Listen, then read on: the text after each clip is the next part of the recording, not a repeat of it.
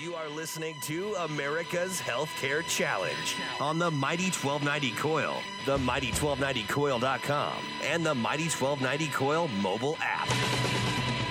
Once again, here's Sean McGuire. Welcome back to America's Healthcare Challenge. Thanks so much for your time here on the program.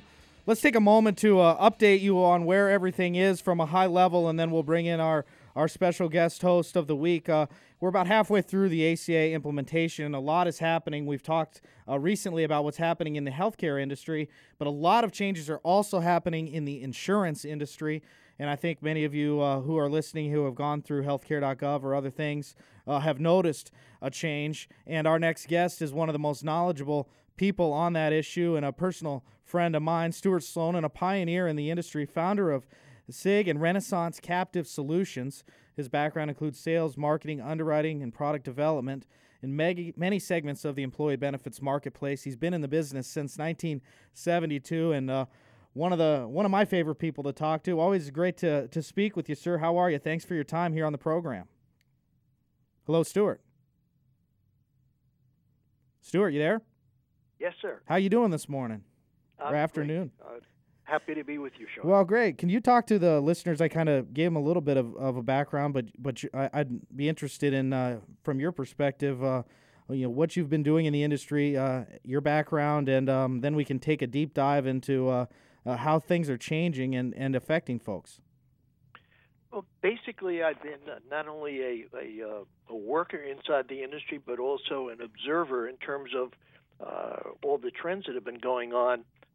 Basically, as far back as the early 70s, with major changes, as I saw it, ERISA and HIPAA, medical savings accounts and consumer-driven health plans, all the tax changes that have come along. And what I've tried to do for our organization and anything that we get involved in is to be an implementer of change. The problem is the industry sees change and it takes a couple of years to really respond. I guess what I've been proud to be a part of the changes as they happened and the things that needed to be brought to the table as a result of those changes. Yeah, you're talking about change. How would you rate how the Affordable Care Act has changed the industry? I know you've seen a lot of different pieces of legislation, lots of different products and stuff enter, but do you see this as a paradigm shift? I do. We've had a problem for a long, long time in terms of people who are uninsurable, people who had pre-existing conditions, didn't have the ability to get insurance that was increasing at in excess of double-digit rate increases each year, whether it be on the individual marketplace or the employer group marketplace. So ACA has had a major change in that, although it was done artificially, the people that were able to gain insurance after March 23rd, 2010, I think have prospered in terms of having some type of coverage and having some security. Right. Do you think it's created more competition or less? Well, in what sense? Well, do you think there's more options for people with insurance now, or do you think there's going to be less options in the future? Well, I think really you have almost a two-tier system. You have all these changes that are happening with ACA really have to do with the state statutory markets. And so they affect individual coverage as well as small employer group coverage. There's a whole other segment of the marketplace, which is the federal marketplace, which not a lot of people are aware of. And so there are opportunities there as well. I think we shouldn't be judged. I say as an industry, should not be judged solely by what's happening inside of ACA, but to be aware of some opportunities really that may exist in the federal marketplace to solve problems for either the individual and or employers. And there certainly are some strategies which we'll get into in a moment, but I wanted to kind of ask you a quick follow-up because a portion of this show is to provide education to folks that might be listening, and you kind of touched on the difference between state and federal with regards to insurance laws. Could you kind of help the listeners understand how insurance is regulated and what the ACA did to kind of change that?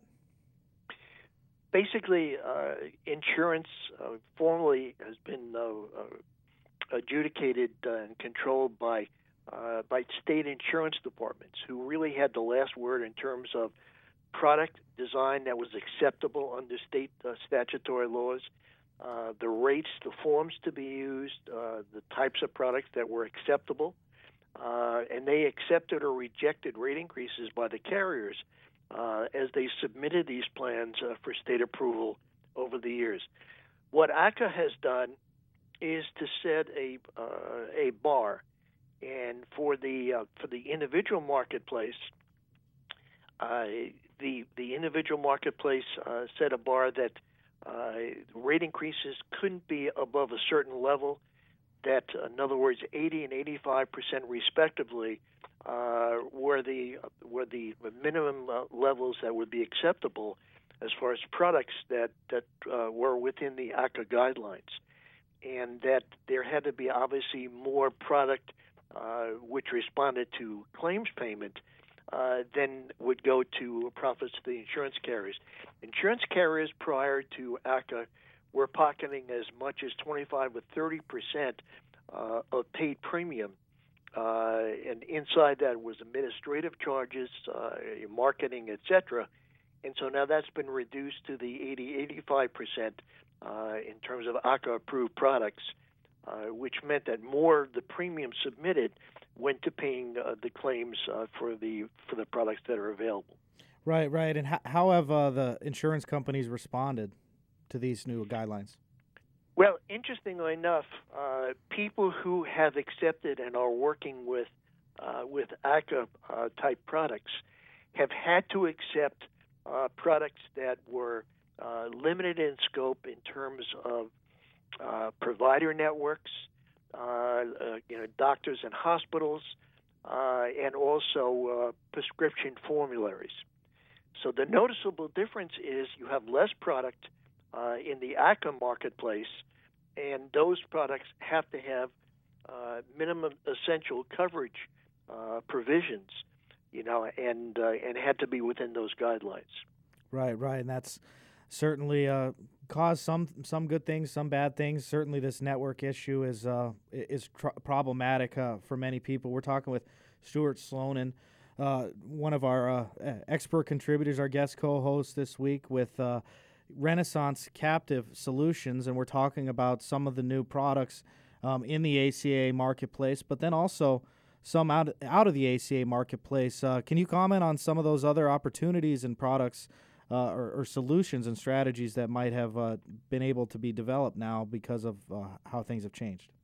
Well, again, I basically wear two hats. As SIG Consulting, we look at those other opportunities in terms of looking at the marketplace from a size perspective.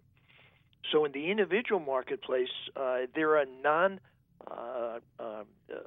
statutory ACA products that are out there in the individual marketplace, either sold by individual insurance companies or sold by associations or other like-minded organizations.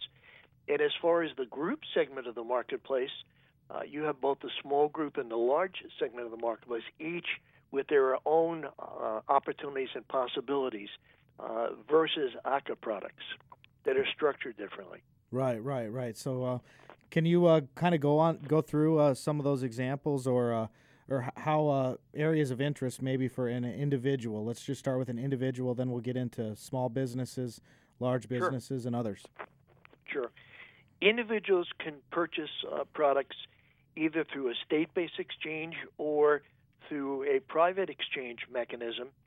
And, for example, if we're looking at individuals who are, let's say, small employers, sole proprietorships, partnerships, limited liability corporations, there's the opportunity for Taft-Hartley plans, and there's the opportunity really to layer medical plans together with voluntary benefit plans on top of their base plans. Right, we've certainly to try and make it more cost effective. Yeah, and we've seen kind of a growth in the voluntary marketplace. Let's talk about these numbers because it's kind of becoming a numbers game. And, the number we'd like to talk about is 100 because that's essentially next year going to be the difference between a large employer and a small employer. Can you explain the difference to the audience, Stuart? And then we'll talk about how it's affecting folks that fall into that scenario. Sure.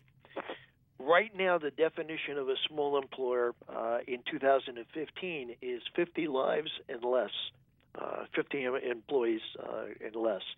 Next year, as of January 1/16, that definition goes to employer groups of 100 plus, is defined as a large employer. So small employers groups are anywhere from 1 to 99 as of 1/1/16.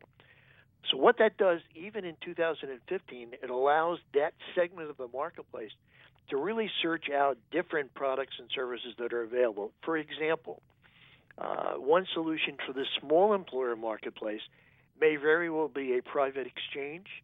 It could also be a Taft-Hartley plan that would allow for a little bit more permanency in the way that those plans and rate structures are developed.